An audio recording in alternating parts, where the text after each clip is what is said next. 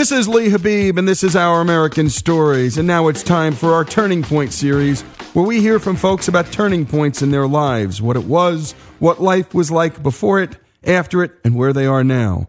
And today's story comes to us from Brave magazine, where a gentleman named Ken McKay powerfully wrote about his personal journey, and he graciously recorded it for us. Let's take a listen. I was 10 years old when I took my first sip of beer. It was all very innocent. I was at a cookout, and in those days, guys would share a sip of beer with their son or, with a nephew or something. By the time I was 12, though, I had my first drunk blackout experience. 12 years old. I didn't even really like the taste of beer, but as soon as I drank it, I knew why people drank it. Alcohol's effect on me was immediate. It made me feel comfortable, and it made me feel like I was exactly where I wanted to be. And it was downhill from there. In middle school and high school, I spent most of my time learning how to get drunk and get away with it. And I got really good at it. And as time went on, things got worse and worse. Over the years, I would surround myself with friends who liked drinking as much as I did. We had a lot of fun together. Our behavior was often dangerous. I got into quite a bit of trouble. Drunkenly crashed cars and hanging out with dangerous people. Waking up in strange places, like some stranger's house or someone's yard or a park, even jail. No one was hurt, thank God. I mean, I was hurt. I got drunk and fell off a roof and broke my hip once, but no one else was physically hurt. I hurt a lot of people's feelings, and I lied to a lot of people. The only thing really consistent about me at that time was complete selfishness. Looking back, drinking caused the lowest points of my life. And all of this trouble was no one else's fault. I only had myself to blame. It didn't come from some desire to get in trouble. It came from doubting myself. I convinced myself and everyone else that I wasn't very smart, that I was the dumb kid, that lowered other people's expectations of me, and then that would give me the excuse to be lazy and not challenge myself. It gave me the excuse to behave badly, and that behavior destroyed my self-confidence even further. And so at 17, I stopped believing I could finish high school, and I dropped out. We're listening to Ken McKay, and we're talking about turning points, and they can happen in our lives at any point. Older, younger, cancer, alcoholism, a car accident, who knows what. So Ken, what did you do next? I had nowhere to go, so I went to a recruiting office and I joined the Army. I wanted to get out of town quickly, and so I joined the infantry because that was the quickest way to get in. Ultimately, I was saved by two things: an old man and a beautiful woman. And I'll tell you more about the woman later, but the old man was Uncle Sam. We got to Fort Benning at night, and me and the rest of these new soldiers, we signed paperwork and got examined, and they gave us some uniforms, and we signed some more papers, and then they cut off our hair, they shaved our heads, and we went to some barracks to get some sleep before we would start this sort of initiating process again. That first night at Fort Benning, I laid in the top bunk of a metal cot, and I rubbed the back of my newly shaved head, and I kept thinking it's like they say about shark skin, smooth one way and rough the other. And I said to myself over and over again, I won't quit. No matter what, I'm not going to quit. I laid there in the dark, rubbing my head, and I thought about my father, and I imagined where he was at that time, what he might be doing, what he might think about me. and I thought about the shame of quitting high school and really running away from troubles. And I knew right then, I had a moment where I knew that years of drinking had dragged me down. And you could sense Ken was turning things around right here. Let's continue with his story. After we were done processing and getting our equipment, we went out to our training battalions, and the drill sergeants made us line up in rows and dump all of our belongings that we'd brought with us. And they said, you can't have any contraband, and this is an amnesty opportunity to take anything that you might have snuck in here and throw them in the trash. And behind us was these steel trash cans. And I was petrified. I didn't know what contraband was, and I wasn't completely sure what they meant by amnesty either. I didn't know what that meant. So I grabbed everything that I had brought with me that the Army didn't issue me when we were in processing, and I picked it up and I went and I threw it in one of the trash cans, and a drill sergeant grabbed me from behind and scared the hell out of me, and he yelled at me in my face, "Envelopes and stationery and stamps are not contraband. Get that stuff out of the trash and get back in line." And so I did so immediately. And that moment has stuck with me in my life, because looking back, I see the irony. I was so afraid and so naive. But at the time, I thought I was the coolest guy on the planet. Literally too cool for school. I was afraid of crowds. I thought that everybody knew some secret that I didn't know. I was too insecure to finish high school, and it was a contradiction that I never saw. I was really at that moment the coolest failure going. Still, the Army gave me some confidence, and I excelled. In the field exam during basic training, I passed each task perfectly, and there were around 50 or 60 tasks, like setting up a radio, installing a landmine, treating a sucking chest wound, and I did all of them perfectly, one after the other. And only a few of us, of the 120 or 130 guys in that battalion, accomplished that. And for the first time, I was proud of myself. And I began to wonder if I'm actually stupid. And when we come back, more of Ken McKay's story, our Turning Point series. And again, it can happen to any of us. It has happened to any of us. And it will happen more than likely again. This is Lee Habib. This is Our American Stories, Ken McKay's story, when we come back.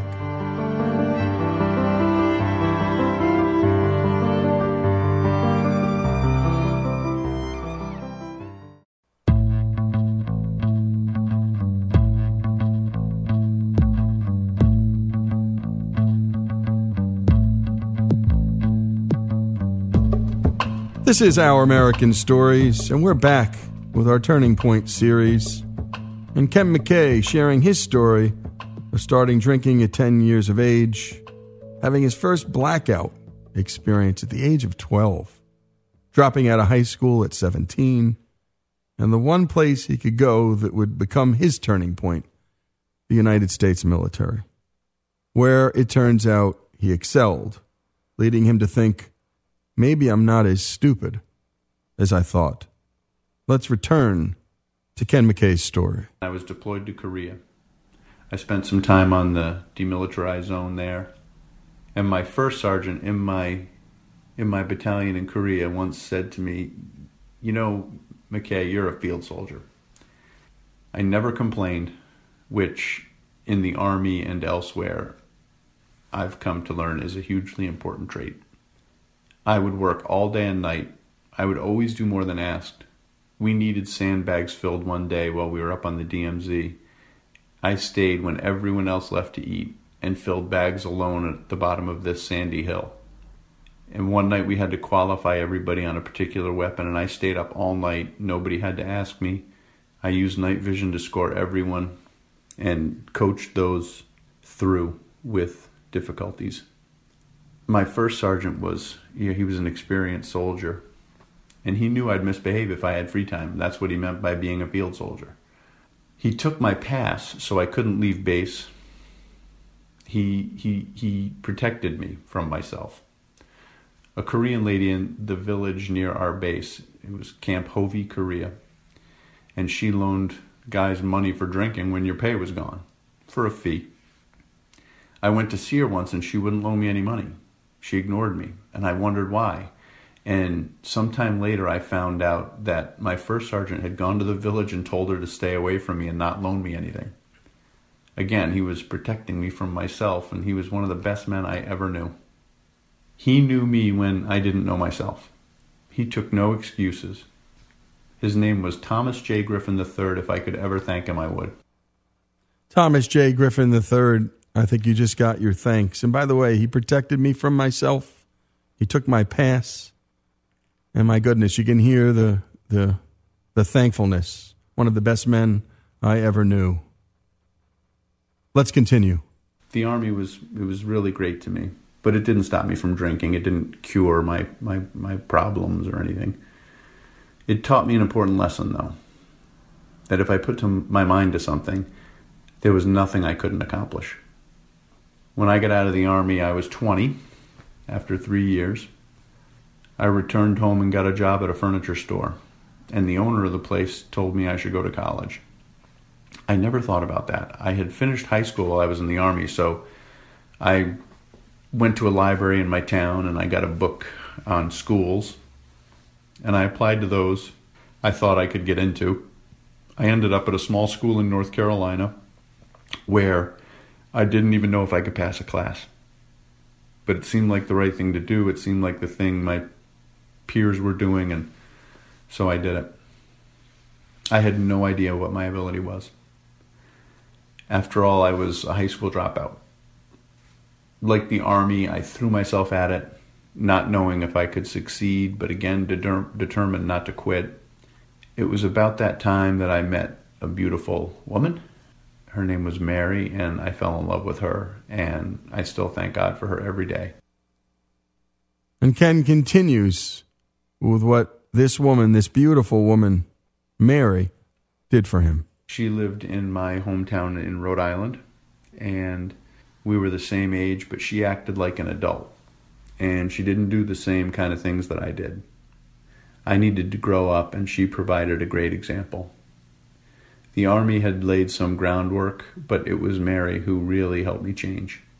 After college, I moved back to Rhode Island, where Mary and I were married shortly after. The economy was bad, but my self-doubt was receding, and with Mary's support, I applied to law school and was accepted. After my first year, I was on the law review. I graduated from law school, took the bar exam, and passed. My first job was at a small law firm in Rhode Island where I met a wonderful man who became a mentor to me. He had been in politics, and he introduced me to a guy who wanted to run for governor. So I met with Don Kachiri over a BLT at a local restaurant, and after a few minutes I thought, this is exactly the kind of person that should be governor. He was a long shot, and he didn't have a lot of help, and I knew I was going to put in a lot of hours as his campaign manager, but I agreed to do it, and we got started, and he won. It was historic. I became his chief of staff, and I went on to run his successful re-election a few years later. From there, I went to a big law firm. That was people's expectation at the time. That's what you did. And I did it, but I only did it for the money. Remember this, when you do something solely for the money, it's rarely worth the money. So true. And he had escaped living for the alcohol, and that didn't end well. And he was learning that just doing something for dollars, well, that's never going to end well either. Thankfully, Ken escaped the trap of living for money. And here's the final portion of his remarkable turning point story. I went back to the thing that gave me the most satisfaction. I got back into politics. I helped win several governor's races across the country. I held senior roles in national political organizations. I managed budgets of hundreds of millions of dollars. I'd never imagined the possibility of any of these successes in my adolescence. I even managed a presidential campaign. Despite great opportunities and experiences, some successes and achievements in my life, I spent a lot of my life not believing in myself. But I still found a life. I found a meaningful purpose. And I found the greatest thing I have, a beautiful wife and 3 kids. So after everything I've learned, I'm going to try to give you a couple of pieces of advice. First and foremost, at any point in your life, make good choices. I learned that lesson the hard way. If you're considering something and you have that twinge that it might be wrong, it's probably really wrong. And I would suggest you don't do it. Or at least really take a long pause and think through what might be the matter. Because making the wrong choices can haunt you. Wrong choices can cause regrets and sorrow, and trust me, those feelings are hard to shake. The right choices, on the other hand, will serve you well your whole life. Second, don't waste time worrying about what other people think. My self-doubt drove me to bad decisions when I was younger, followed by lifelong regrets. Be yourself. Other people will respect you for it. Third, be fearless. Believe in yourself, trust yourself, and make your own decisions. We are all stronger, smarter, and more capable than we think. Once you have that knowledge, it's powerful. Some of you are going to experience self-inflicted difficulties during your lives. Some of you are going to doubt yourselves. But you should know that if you decide to follow those pieces of advice, you can overcome anything to find happiness.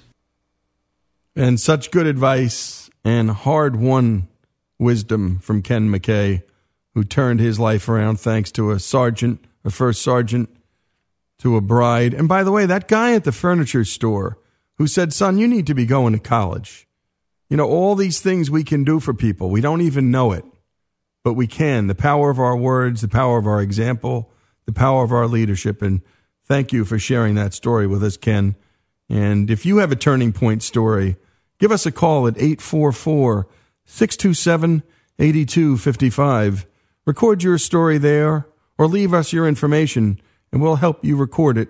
Once again, that's 844-627-8255.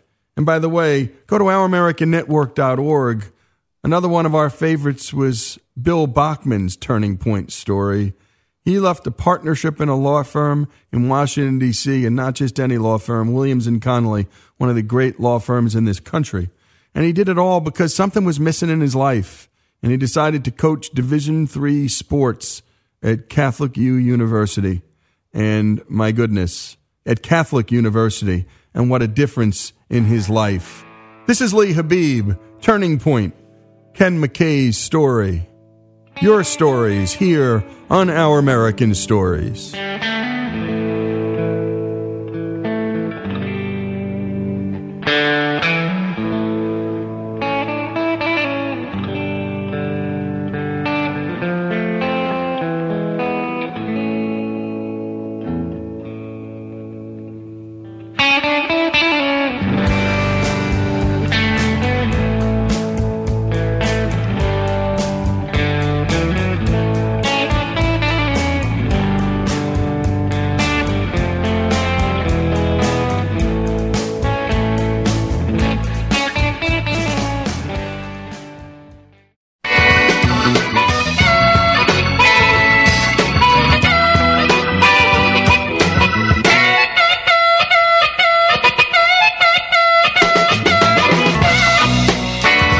This is Lee Habib, and this is Our American Stories. And now it's time for our This Day in History segment, brought to us by Hillsdale College, the best college in America and the best place in America to learn about the Constitution, our nation's history, the arts, great literature, all the things that matter in life. And if you can't get to Hillsdale, Hillsdale will come to you through their hugely popular online courses at hillsdale.edu. And on this day in history, a man who was born, well, he was born on this day, and you know him, but then again, you don't. But you'd probably want to say thank you to him after this is all said and done.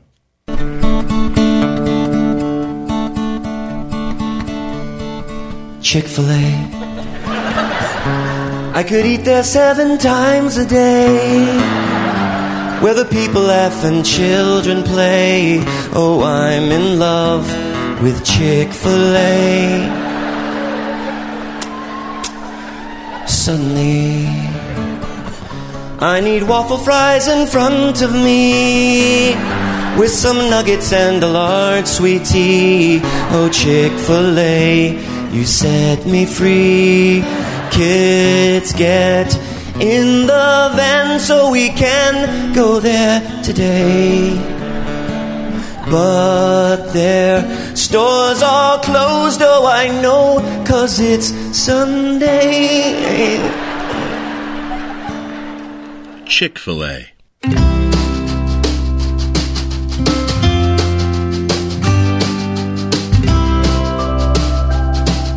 The home of the chicken sandwich.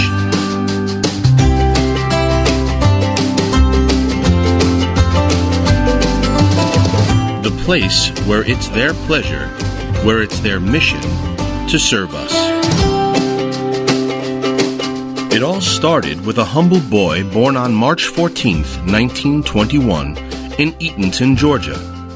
In a humble country town about 80 miles southeast of Atlanta, known, interestingly enough, for its cows, as the dairy capital of Georgia. We may never know whether his birth among the cows inspired his later advertising, but it sure is memorable. I have no explanation for what's going on right now, but cows are parachuting onto the field. I'm not sure if this is some kind of a protest stunt or something. But the circumstances of his birth did inspire his story. His name, Samuel Truett Cathy. Truett was born into deep poverty, made all the more acute by the Great Depression.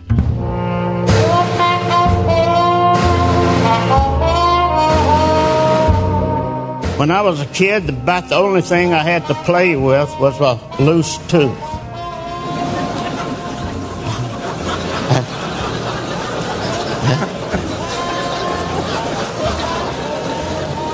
And the loose tooth wasn't mine, it was my brother's.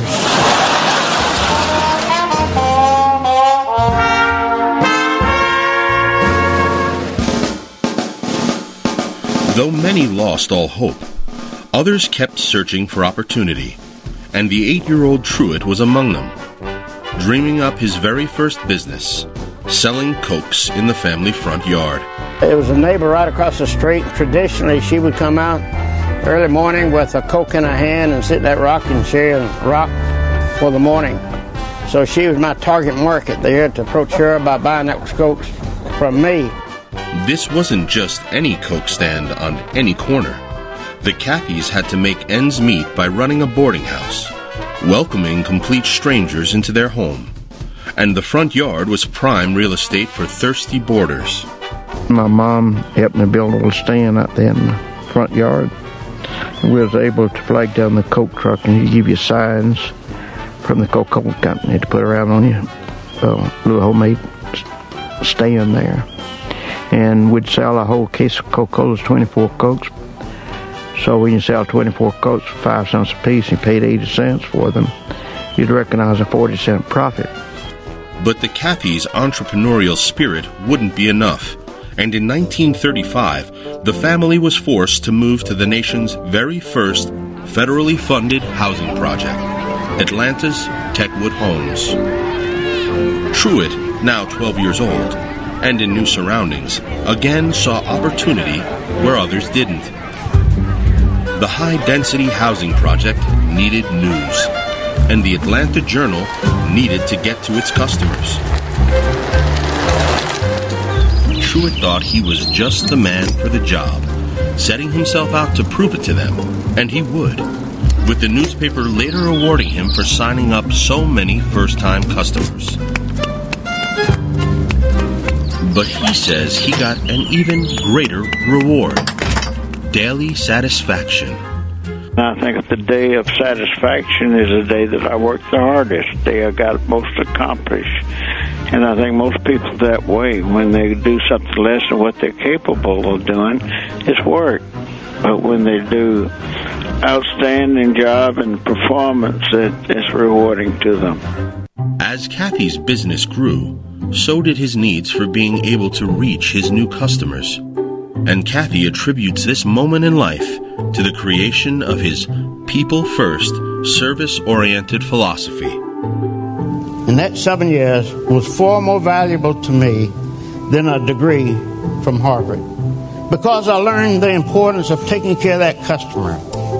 I was very anxious to take care of that customer. If they wanted the paper put behind the screen door, keep the dog from tearing it up, I'd do that. I'd put it up on in a rocking chair if the people were old and couldn't bend over. Part of it was that he needed to get the news hot off the press to the customer while it was still warm. A lesson Cathy would no doubt find useful later in his life. But for now, Cathy's paper route job needed his most prized possession. And I realized then if I ever had anything, I had to work for it. So first thing of any consequence that I bought was a bicycle that I paid $4 for. It didn't have any fenders on it, but had round wheels and a good frame, and that was good enough for me.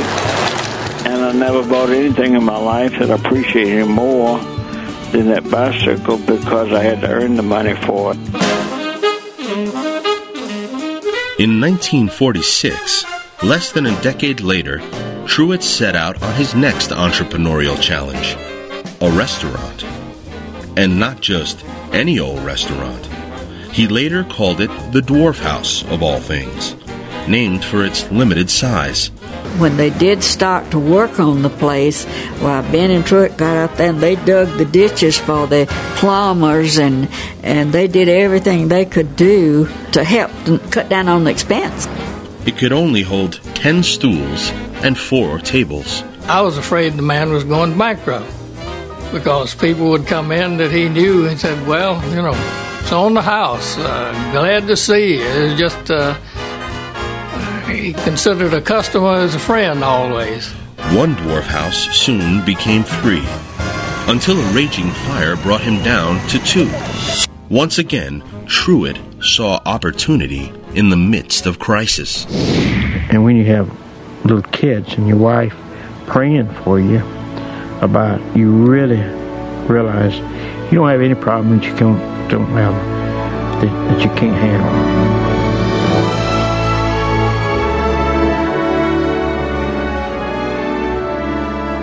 And that's part 1 of this 2-part story on this day in history.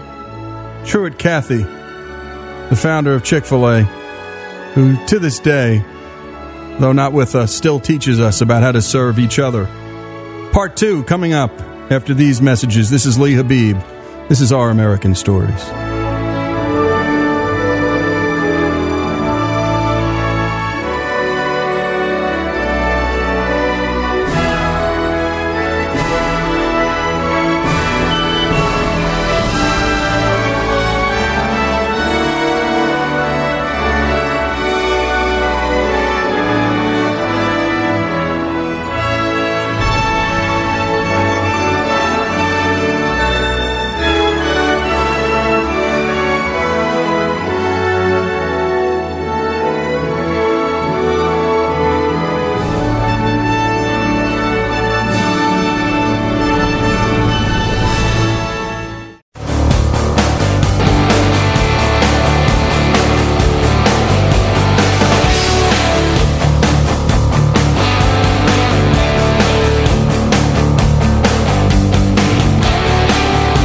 This is Lee Habib, and this is Our American Stories. We left off after part 1 of this remarkable story of Truett Cathy. He was born on this day in history, the founder of Chick-fil-A. And let's pick things up where we left off. As the smoke cleared, an idea in his head became clearer too. Go even dwarfier. Open a fast food restaurant in its place. He was one of the first in town, but his customers and neighbors were pretty reluctant customers when he reopened in 1961. But then again, they hadn't yet tried the new addition to Truett's menu, what he called a Chick-fil-A. Mother always would salt and pepper the chicken and put it in the refrigerator overnight. She never disturbed the chicken then. And so that got him onto the marinating, see. And over the next 4 years, he would perfect the recipe using the skills he learned in his family's boarding house. People tell me, Truett, there's nothing so great about taking the bone off the chicken breast and putting it in between two pieces of bread and serving it. And I said, I realized that, a simple idea, and that's the reason I was able to do this, because it was so simple. Now, Truett, if you talk with him, has this homespun folksiness about him. That may be the only thing about Truett that people might misjudge. He is very bright. As a matter of fact, I think he's a genius. In 1967, the Chick-fil-A sandwich was expanded into a full line of food, and so would where you could find it, becoming the very first fast food restaurant in America to be in a mall. I had a gift shop in Greenbrier Mall, the first enclosed mall in Atlanta. And so Truett's little brain had been running double time, and he came out and said, Gladys, what do you think about putting a Chick-fil-A place out here? 384 square feet there at Greenbrier Mall, literally a hole in the wall. Place took off with a bang. And so he was the beginning of food in the malls. Quite a breakthrough, especially for us shoppers. But not all the mall owners were as thrilled. Truett had always closed his restaurants on the Lord's Day, Sundays. My decision to close on Sunday came the first week it was in business. I was thoroughly exhausted, and I had to make a decision. I needed that day. I wanted to preserve that day. Sunday is for the Lord's Day. Leading mall owners to ask how they could limit their customers' options on one of their biggest days of the week. And how could they possibly do as well financially when other restaurants would have a whole day advantage? They asked Truett to change his policy, but he refused. They did come to the conclusion that if people left their mall to go and eat, they'd likely not come back. Nothing would change his mind. And for some mall owners, his answer wouldn't change their mind either. It's been probably the best business decision I ever made, closing on Sunday. Didn't anticipate it would be to my interest financially, but it has proven to my interest financially as well as convenience of permitting our people to have Sunday off where they can forget the business and other interests, devote it to the family as well as to worship if they so choose. Truett didn't expect, but he came to realize that Chick-fil-A being closed on Sunday drove up anticipation for Monday. They would want it even more on Monday than they would have on Sunday. 6 whole days at my favorite place. Yeah, I'm lovesick today. 3 little syllables, Chick-fil-A. Chick-fil-A, you feel so far away. Chick-fil-A, I'll see you on Monday. In 1986, after more than 20 years in operation, Chick-fil-A opened its first freestanding, full-service restaurant, what most fans find themselves flocking to today. And they now have more than 1,800 Chick-fil-A's across the country. When you walk into one of them, you know you'll always have a terrific chicken sandwich, and maybe even a delicious milkshake. But you know you're walking into something even more profound, a place of love. And so we put together a function here at the restaurant with all of his friends and decorated the restaurant just to welcome him home. When we pulled up, I saw the sign, and it said, I think it said, "Welcome home, Bobby Dennis from Iraq." So I was kind of like, okay, that's cool. No matter who you are, I didn't have a ton of money, so I was using coupons. And I could tell by how many coupons that she had in her hand that there wasn't enough coupons for everyone in the family to be fed that day. And I decided that I was going to go over there and take all of her kids' meals. She treated us all to lunch. Truett once said, "Whether on the paper route or in my restaurants, I have found that the most effective way of promoting my business didn't cost me anything but a little kindness to my customers." I remember in the 70s, I asked him, I said, "Truett, why do you keep doing this? You don't need the money. Why do you want to continue to grow?" And he looked at me and smiled and said, "The more I grow, the more people I get to meet and the more influence I can be." And that's when I realized the money's a byproduct of what he's doing with the company. Here's Deanne Turner, Chick-fil-A's Vice President of Corporate Talent and mentee of Truett Cathy, speaking with our own Lee Habib. He started out, he used to tell his franchisees there were 3 rules. Don't open on Sunday, don't change the menu, and put the money in the bank. And he was, and that's how the phrase "it's my pleasure" came about. It was one of Truett's few edicts. And he actually made that an edict to the chain, asking our team members not only to greet guests in that way when they said thank you, to say "it's my pleasure," but also to fulfill it, "it's my pleasure" kind of service. It all comes from Truett. But for Truett, it all comes from God and for God. Hope and praying to goodness that I can have the same kind of influence on my children that Dad and Mother had on us, to carry on the message of what a happy home is really all about, and trying to recreate that of love and respect for each other, for each member of the family, to carry on a message of good business ethics and how to operate a business on biblical principles, how to use that business as a platform to touch the lives of other people, carrying a message of how to be a faithful steward of all that God's entrusted. Chick-fil-A's corporate purpose reads, "To glorify God by being a faithful steward of all that is entrusted to us, to have a positive influence on all who come in contact with Chick-fil-A." We honor God in our successes, not in our failures. I think He designed all of us to be a winner, because He gave us an insight to, we all want to be somebody and achieve something noteworthy in our lifetime.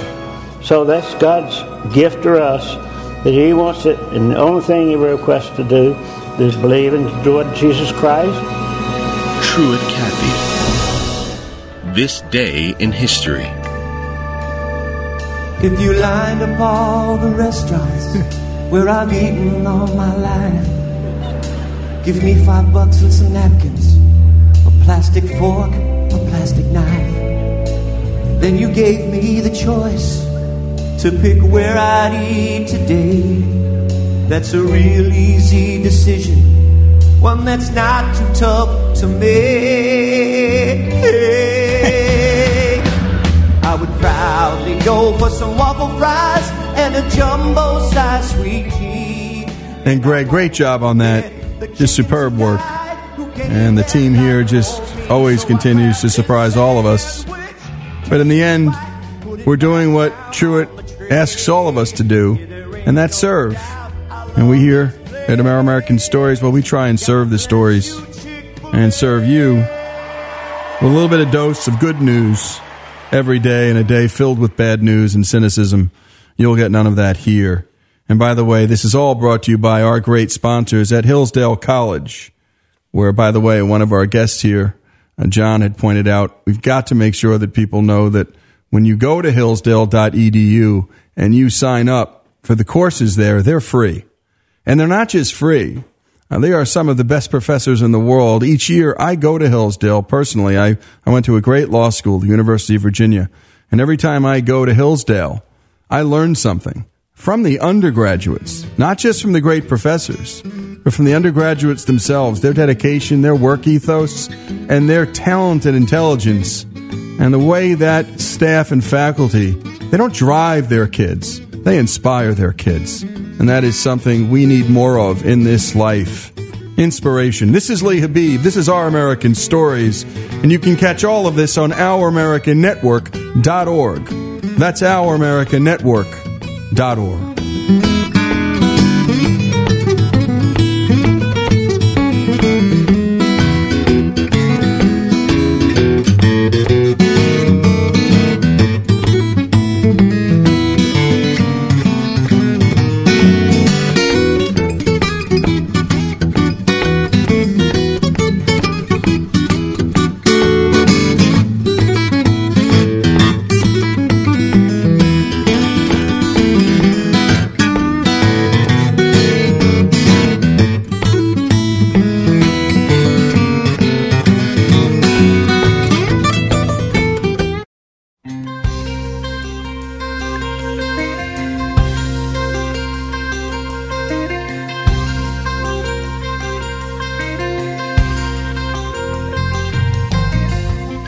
This is Our American Stories.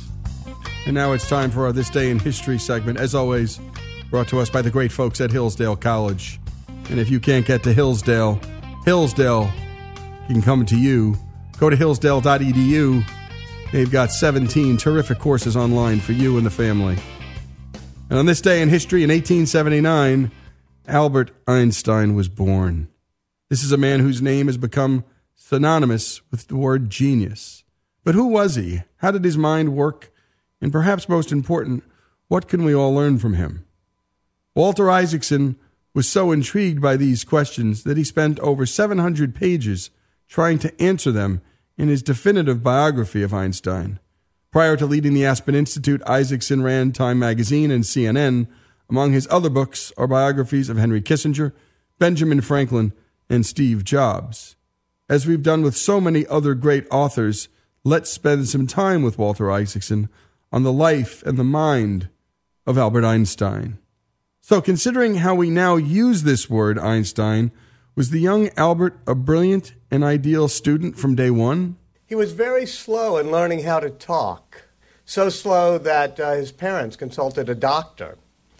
And the family maid, this is growing up in Germany, dubbed him Der Doppertie, which means the dopey one. He was also somewhat of a rebel. One of his headmasters actually kicked him out of school. Another amuses history by saying, this Einstein, he'll never amount to much. I do think that all of those qualities made Einstein the patron saint of distracted school kids everywhere. You see his posters, of course, among every school kid who thinks of himself as a rebel or slow in learning how to talk. But I also think that these qualities are among the qualities that helped make Albert Einstein a genius. First of all, his slow verbal ability. He was slow in learning how to talk, so he thought in pictures. He used to do what he called thought experiments. It's what you and I call daydreaming when we're not Einstein, but for him, it was called a thought experiment. And it made him imagine things, like what would it be like to ride alongside a light beam, or to be in an elevator accelerating in space where there was no gravity, or being in a train with lightning striking on both ends. And that's what he excelled in, thought pictures, rather than complex mathematical formulas when he was a kid. Aside from being a bit of a rebellious student, young Einstein was also remarkable for how he marveled at what most everyone else took for granted. His father gave him a compass at age 5 when Einstein was sick in bed one day.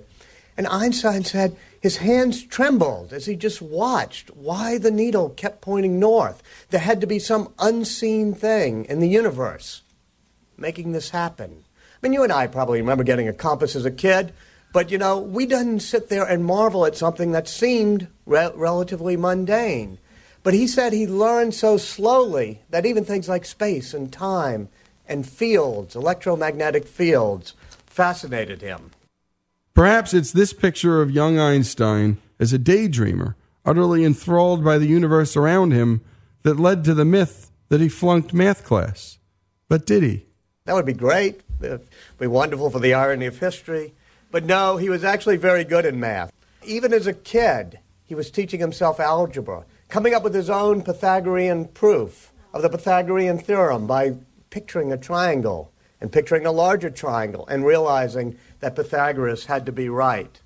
Every now and then, my daughter Betsy, when she's 16, she was doing algebra. And she got one of the questions wrong on her homework and was trying to figure it out. And I said, well, just look at it. If the line is, x plus 2y squared and you double it, it's got to slope upward. You don't have it right. It's got to slope upward. So what do you mean? I said, well, algebra, math, is just sort of the brushstrokes that the good Lord uses to paint the wonders of the universe. It actually refers to things in reality. And she said, oh, they don't teach us that. They don't teach us that math actually refers to a reality. And, that's what equations are. And so with Einstein, he was a little bit smarter at age 16 than my daughter, even though I love my daughter. So he was puzzling over Maxwell's equations and what they represented. Maxwell's equations were these new equations that had come along at the end of the 19th century, Robert Clark Maxwell, to describe light waves, electromagnetic waves. And as a 16-year-old, he did one of his thought experiments. He looked at Maxwell's equations and said, what would happen if you caught up with a light beam? Would you ever catch up with the waves? Just like if you were going real fast in the ocean, you catch up with the waves, they'd be stationary next to you. Could that happen to a light beam? Could you ever catch up with the waves of the light beam? And for reasons I promise you I won't go into, Maxwell's equations don't allow for that. It says the speed of light is constant. And so he said this worried him at age 16. He got all anxiety. His hands started to sweat. I was thinking of all the things that were causing my hands to get sweaty at age 16. It was not Maxwell's equations.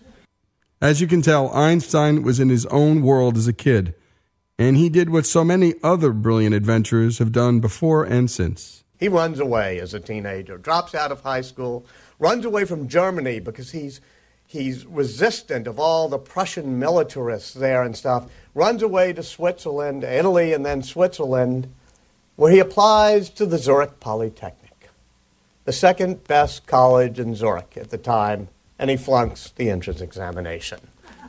Not in math, I may say, or in physics, but he's not very good in languages. It takes him a year, and he finally gets into the Zurich Polytechnic. And there, being the rebel, being the nonconformist, being the one who defied authority, he's able to tick off all three of the major professors who teach him there.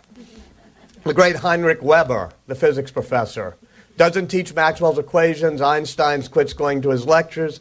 And then doesn't call him Herr Professor, calls him Herr Weber, which is considered degrading. And so Weber, it feels very alienated from him. Pernay, the lab instructor, the physics laboratory instructor. Einstein was never a great experimentalist. That's why he was a theorist. But he goes into the lab courses of Pernay, tears up the instructions one day, says he can do it better, and blows something up, so he had to get stitches in his hand. Pernay put him on probation from the lab thing. And then Minkowski, the great math professor. Once again, we have a guy who gets to amuse history by saying and putting in writing that Albert Einstein is a lazy dog and not a good mathematician. And when we come back, more with Walter Isaacson, talking about Albert Einstein. Einstein, born on this day in history in 1879. This is Our American Stories.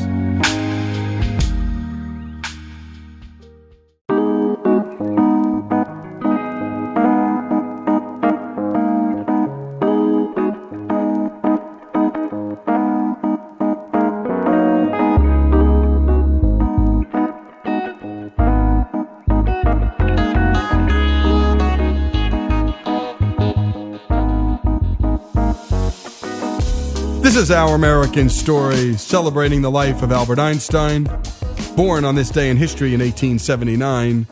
No better person to celebrate it with than Walter Isaacson, who wrote the definitive biography of Albert Einstein. Walter, a terrific writer who also has written great biographies of Benjamin Franklin and Steve Jobs. We were just hearing about Einstein's adventures and misadventures in college. Sure, he managed to tick off all three major professors because he thought he knew better than them, but he did eventually get a degree. And so when he finally does graduate from the Zurich Polytech, he does all right, does pretty well in his grades, but he's the only graduate in his section of the Zurich Polytechnic who can't get a job. Can't get an assistant professorship, can't get a fellowship, can't get a teaching assistantship, can't even get a job teaching high school, which he tries to get. In fact, he floods Europe, Germany, Switzerland, Italy, with letters, job applications, finally buys some postcards. And the postcards are the ones with the little detachable thing for the return postcard, so that people could at least give him an answer. And most of them don't even bother to reply. In fact, in one of them in Ostend in Holland, it's now in the History of Science Museum, the postcard Einstein sent looking for a job.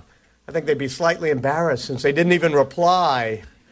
But he couldn't get a job. Finally, with the help of a friend, he gets a job as a third-class examiner in the patent office in Bern, Switzerland, working on a stool 6 days a week, examining patents. But lest we feel sorry for him, I actually think working in the patent office was one of the reasons he was able to come up with some of his theories. Had he been an acolyte in the academy, had he been a junior professor at a university, he would have to turn out safe papers and appeal to the professors there. Instead, he was looking at patent applications, and once again, not daydreaming, thought experiments, he got to call them, doing thought experiments about what it was really like, some of these things that people were applying for patents for. How did they work? What was the physical reality underneath it? He was taught to be skeptical by his boss, taught never to trust in any premise, always look at the underlying premises. And the types of devices he mainly looked at were devices that would synchronize clocks, because Switzerland had gone into standard time zones. And the Swiss, being Swiss, were very obsessive about all the clocks in Zurich and the ones in Bern have to, work together and be very good. So there he is, trying to synchronize, looking at these devices that synchronize clocks. And of course they do it through signals. You send a signal, a telegraph signal or a radio signal or electrical signal. And these signals travel at the speed of light. So he's sort of trying to figure out, how does that all work? And there, right outside of his patent office, is the famous Bern clock tower, 11th century clock tower, with the trains coming in and out of the station underneath the clock tower. And the trains in the station, the clocks are all synchronized with that big tower as the trains come in. And so he begins thinking about motion and time and the speed of light. And that experiment in his head he did as a 16-year-old about catching up with light beams. But now as an adult, Einstein wasn't merely performing thought experiments for his own entertainment. He was also writing papers and corresponding with other brilliant minds. He writes a letter to a friend. He has really close friends and stuff. And fortunately, one of them, Conrad Habicht, is a very close friend of his, and they form the Olympia Academy, where they get drunk or eat a lot together and talk philosophy. But Conrad moves away for a month, which is really good for the history of science, because Einstein gets to write him a letter. Typically of Einstein, it's an impertinent letter. Calls him, "You frozen whale, you smoked canned dried piece of soul. Why haven't you sent me your dissertation?" He says, "If you'll send me your dissertation, I promise you 4 papers in return." This is a guy 6 days a week working at the patent office on the stool, but when people aren't looking, on the side, in the evening, he's writing papers about physics. And it's only later in the letter that you realize, because he calls it inconsequential babble, the letter. It says, "I apologize for writing inconsequential babble." But then he tells about the papers. He says the first deals with radiation and is very revolutionary. And yes, that's the one that says light is not only a wave, it's a particle, the foundation of the quantum theory. The second talks about the true size of atoms. This was before most scientists were fully convinced that atoms existed.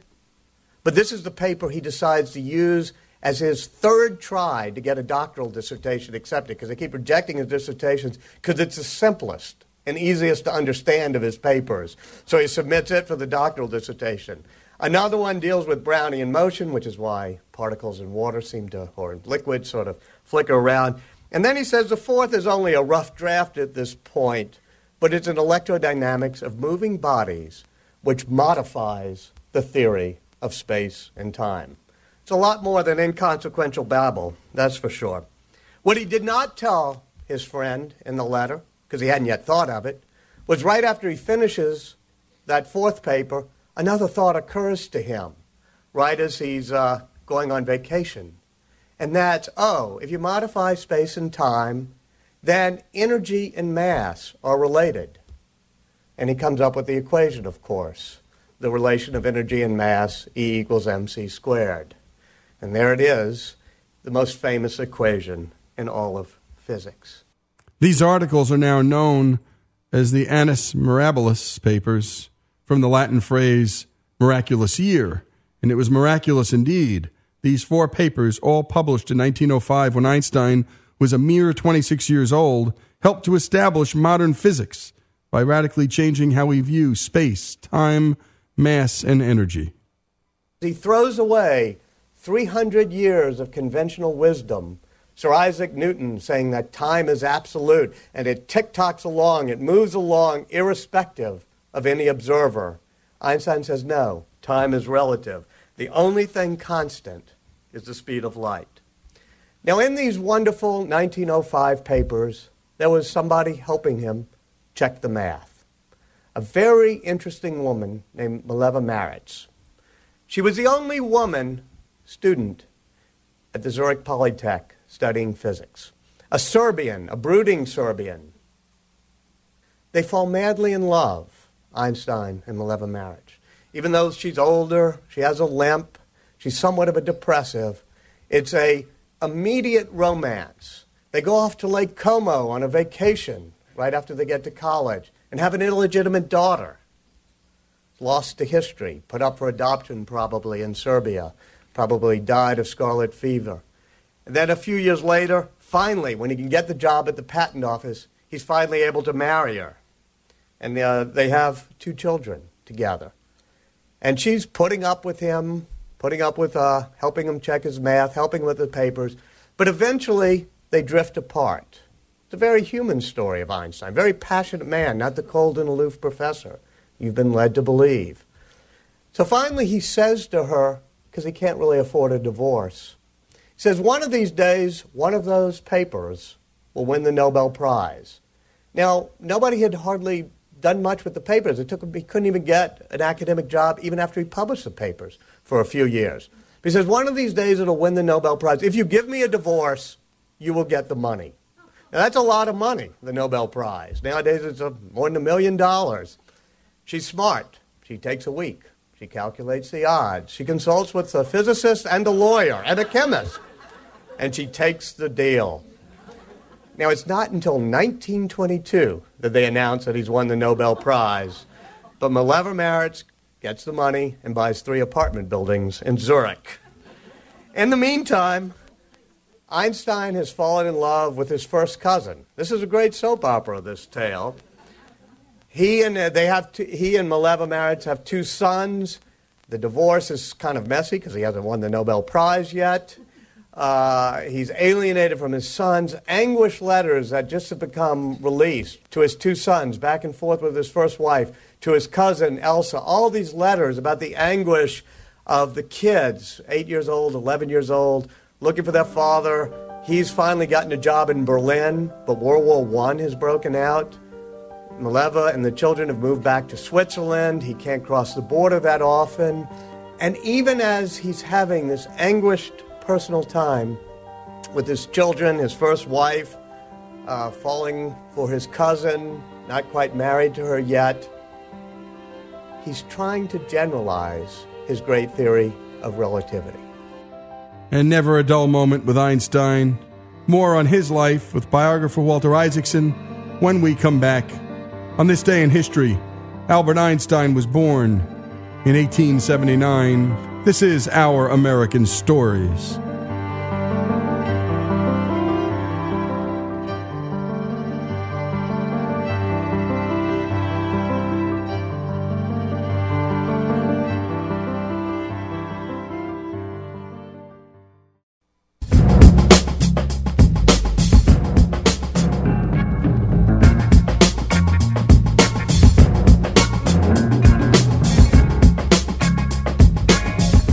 This is Our American Stories, the life of Albert Einstein, born on this day in history in 1879.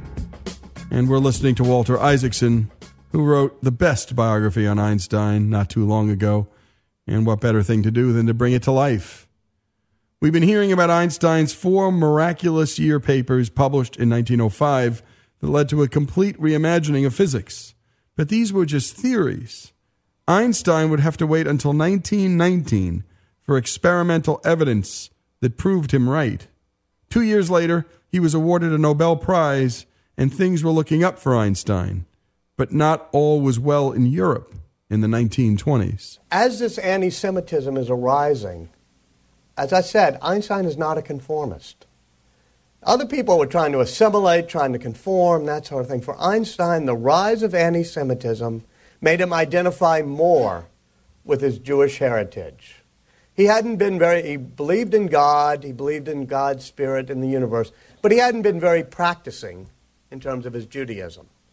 But then in the 1920s, as anti-Semitism rises, he decides to align himself politically with the Zionist movement and Judaism simply because he doesn't like people being oppressed. He believes in free minds and free thoughts. In fact, he comes to America the first time, 1921, with Chaim Weizmann. They ask, when they arrive, there's 10,000 people meeting him at the Battery. And they ask Weizmann, did he understand the theory of the relativity? And he says, on the way over, Professor Einstein explained to me many, many times, and by the time we got here, I was convinced he understood it. Anyway, there are parades all over the place. This is a theoretical physicist, but they're parading him up from the Battery. But he comes to Washington, and the Senate decides to debate whether or not relativity is right or not. Boyce Penrose of Missouri comes out against it. They put the theory in the congressional record, and then they bring him to the White House to meet Harding. And they ask President Harding, do you understand the theory of relativity? And Harding, being one of the last honest politicians in this town, says no. At which point Einstein admits he doesn't understand the theory of normalcy, which was Harding's political platform. Now firmly established as an intellectual giant who helped launch a new era of physics, Einstein found himself playing a different role than the young rebel. By 1925 or so, he's been contributing to quantum theory, but he gets more and more uncomfortable with it. Suddenly, he's the defender of the old order. He's defending classical physics. He's the one who doesn't believe in quantum mechanics and Heisenberg's uncertainty principle and the notion of probabilities. He believes that there's certain laws and that God made certain laws that govern the universe, and all this talk of probabilities and uncertainties makes him uncomfortable. Famously, over and over again, he says, I cannot believe that God would play dice with the universe. Finally, Niels Bohr says to him, Einstein, quit telling God what to do. Now, speaking of which, people sometimes ask, well, was God just a figure of speech for Einstein? And people assume, because he was a great scientist, perhaps, that maybe he didn't really believe in God. And he kept objecting. He kept saying, no. I believe that there's a spirit manifest in the laws of the universe, in the face of which we have to be humbled. And that, to me, is my sense of the Creator and what we're trying to discover. And then he said, we're in the position of a little child entering a huge library. The child knows somebody must have written the books, doesn't know how, doesn't understand. The child dimly suspects a mysterious order in the arrangement of the books. That, it seems to me, is the attitude of even the most intelligent human being towards God. So always he was a searcher for that spirit manifest in the laws of the universe. For somebody with such a big ego and such a big head, he could also have a real humility that came from that awe at looking at the universe. And what a visual of that library and that young boy looking at all the books and the order and nature of things.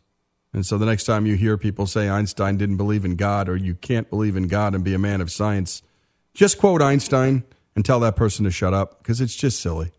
It's silly. It's a fake war, actually. There's never been a war on science and religion. The two have cohabitated together beautifully for centuries. Up to this point in history, Einstein considered himself to be a pacifist. His humility allowed him to reevaluate that position. As a scientist, when new facts came along, he revised his theories. And so, when Hitler comes to power, Einstein is visiting America. Einstein, of course, never goes back to Germany, finally settles in Princeton, and abandons his pacifism to join the fight against Hitler. And he gets visited by scientific friends, 1939, and they go over the possibility of a chain reaction. In other words, putting into effect E equals mc squared, turning a little bit of mass into a huge amount of energy. And so he writes a letter to Franklin Roosevelt, warning that a bomb could be built. And he says, the Germans may be doing this, and you ought to start a project to have a crash course to do the bomb. Somewhat oddly, because he had been a pacifist and involved with a lot of world federalist-type causes, J. Edgar Hoover, who even back then was the head of the FBI, has been compiling a dossier on Einstein as being disloyal. Thousands of pages now available from the Freedom of Information Act, and they decide that he's too much of a security risk to let him know about the atom bomb project, even though he wrote this letter telling Franklin Roosevelt to do it. So he doesn't work on the atom bomb project, but he does help support the war effort. When the bomb is built, he's pretty much associated in the public mind with it. When you see that mushroom cloud, we imagine the E equals mc squared next to it.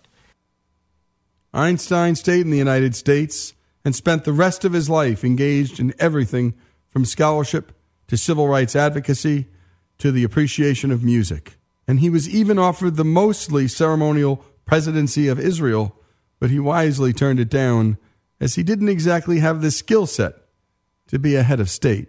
But he does, on his deathbed, agree to give a speech for Israeli Independence Day. He's told 1 billion people will listen. He tells Ben Gurion, great, you'll finally make me famous.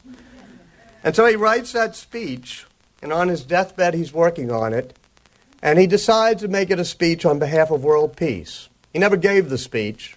His papers are there. As he's sitting there in the Princeton Hospital, an aneurysm has burst.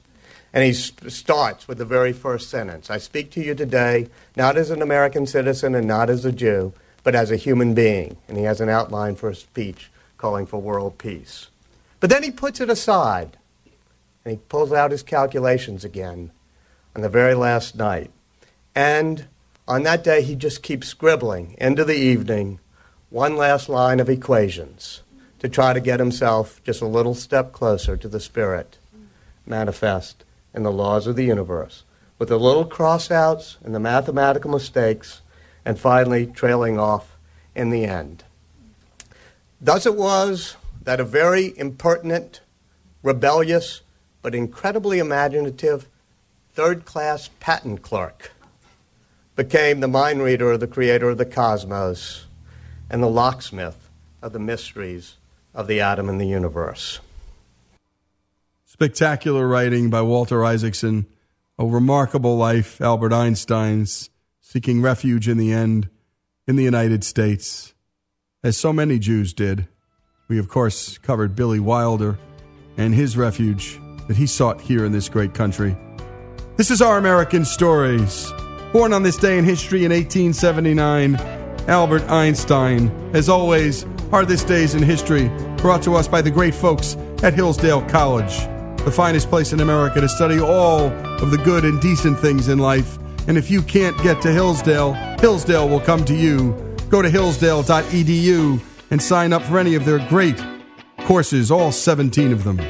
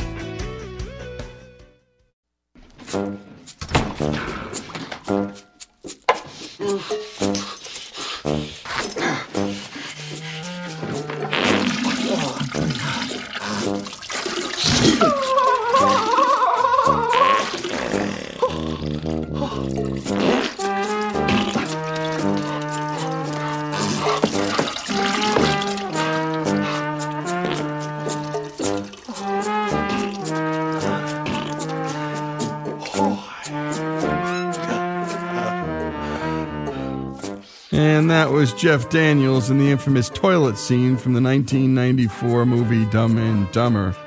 This is Our American Stories. And now we know you don't want to hear the most annoying sound in the world. So how about some behind-the-scenes stories about the comedy classic? Here's Greg Hengler with a story. Dumb and Dumber wasn't just a huge success, raking in almost $250 million worldwide. It also marked the feature debut of writer-directors Peter and Bobby Farrelly, whose wildly funny There's Something About Mary even outgrossed Dumb and Dumber in 1998.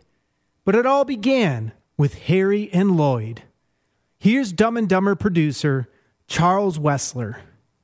Give or take 1990 or 91, Bennett and Pete Farrelly came into my office with holding a script in their hand called Dumb and Dumber. And they said, this is the funniest movie. We really love it. We really have a lot of confidence that it's going to be really great. And would you read it? And I took it home that night and I read it. And I remember I laughed out loud a lot. I like it a lot. Uh-oh. And of course I called them up and said, look, I really, really would like to be involved in this. It's okay! I'm a limo driver! As a producer. And they said, great, let's try to do that together. And that set our sort of new relationship. And it just got turned down and turned down and turned down by every studio and every executive. I didn't even see it come. And we didn't get thank you very much for submitting your script. It was a very interesting screenplay. I got calls from executives saying, what a piece of crap. You are one pathetic loser. Why would you send me this? No offense. No, none taken. It's funny, like 2 years go by and we're all broke. I'm gonna go to the store. Okay, just get the bare essentials. This is the last of our dough. In the meantime, while we're failing miserably, I had breakfast with Brad Cravoy about a completely separate issue. And I asked him what he was doing. He was financing low-budget movies. Here's producers Brad Cravoy and Steven Stabler. I'll never ever forget reading the screenplay because it was the very first time I read something that made me want to piss in my pants. I was laughing so hard.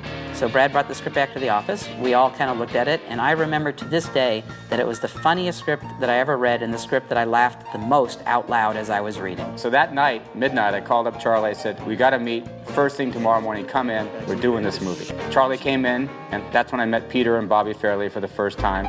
It's our big chance, man. But during the meeting, Peter and Bobby Farrelly started acting out the parts of Harry and Lloyd.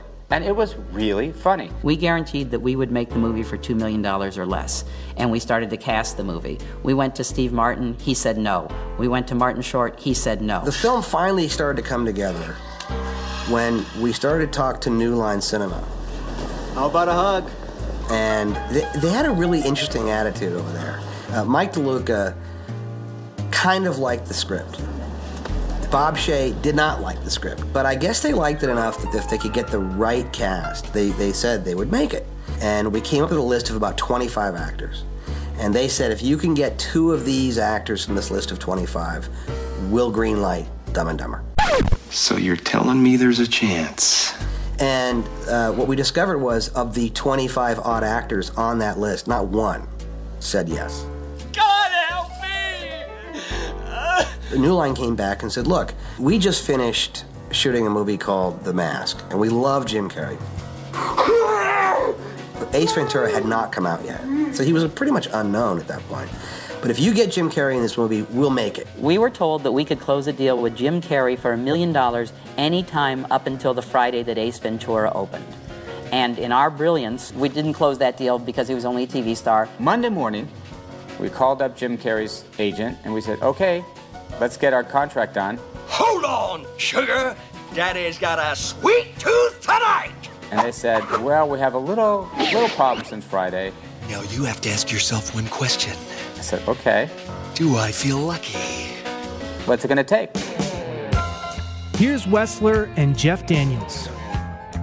New Line, we said, finally, get Jim Carrey. We got Jim Carrey. And then Pete said, okay, I want Jeff Daniels for the other part. There was just something about it. I remember reading the script with this friend of mine, and I was going to go read for it, and I said, is this funny? And I told him about the tongue on the pole scene. Are you okay? Oh, yeah. I do this all the time. He goes, yeah, that's funny. Snowball in the head. He goes, yeah, that's funny. Sitting on a toilet. Yeah, that's funny. And they said, no, Jeff Daniels isn't funny. I mean, he's a good actor, but he's not funny. I had 3 agents on the phone. 2 out of 3 guys were going, this will ruin your career. This is the end of everything. We cannot recommend more strongly that you do not do this movie. And the guy in New York, Paul Martino, I've been with since for 27 years, and Paul was the only one who said, do the movie. It's funny. Shake it off, man. I'm gonna go back. One of the things they said was that Jim is going to walk all over you. I'm going, okay, well, but what about the toilet scene? What about the tongue on the pole scene? What about the snowball in the head? He's not in those scenes. So even if he is that kind of guy, which I can react to, give me a little credit, there's the 3 scenes he's not even in. Put out the vibe. And then what Jim said was great. Jim said, this is a buddy-buddy movie, and I really want an actor across from me, somebody that I can react to and that will give and take. He really didn't want another comedian who would just wait for Jim to finish and then try to top him. And we were reading the hot tub scene. My hair was long, so I just kind of did this with the hair and, just kind of, did that. And Jim got this smile on his face. This is the life. Pete and Bobby Fairley said, we knew before you guys even said a word. Jim and I worked a little bit together, and I was, I was having trouble getting a handle on it. How far have we gone?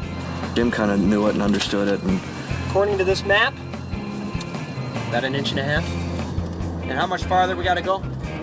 Eventually, I just, 2 feet.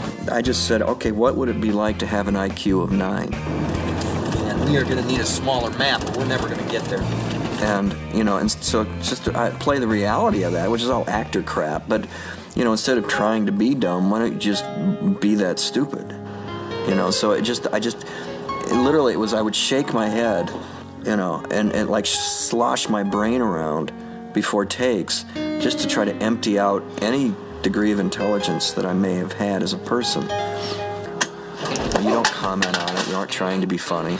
You just are that stupid. Tic-tac, sir? Okay, it's a funny script, but then we're stuck with the Pete Fairley, Bob Fairley. Get the hell out of here. The idea was to just go ahead and shoot it. It's just they always, how far can we go? Where's the line? Let's cross it. The Fairley brothers are like that. They're this constant kind of searching for would it be funnier if we came in having a sword fight and then boom, boom, pow, all that stuff. It just kept adding and adding and adding. We try to shoot the first 2 takes of any given setup script. And then we'll say, oh, guys, go crazy, do whatever you want. We got it, and we know we got it in the can. Why don't you guys go ahead and do whatever the hell you want?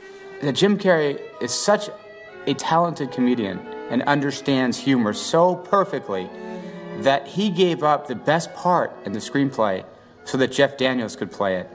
Cool. And that's the true spirit of a brilliant comedian. Whatever!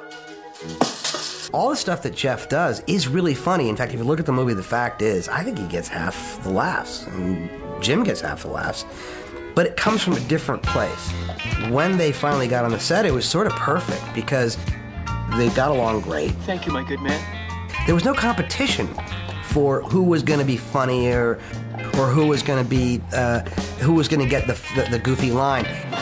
When you're working with Jim, you've got so much to bounce off of and react to, and he's such a gifted comedian. He's so smart. He's so precise. Want to hear the most annoying sound in the world?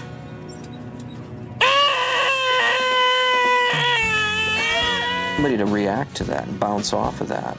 It was easy. I mean, he made it easy. It was all about whatever happens, keep going because it could be great. Here's Stabler and actress Victoria Rowell. There's an old saying, a movie's never as good as its dailies or as bad as its first cut. But you get a feeling, and the feeling on the set as we were making Dumb and Dumber is that we were making something that was going to be really good and that we were going to be really proud of. Well, Dumb and Dumber is an anomaly. I mean, no one quite understands how such juvenile humor attracts the CEO of a corporation. And they're not ashamed to tell you that they love Dumb and Dumber. Clint Eastwood came up to me and said that happened to him.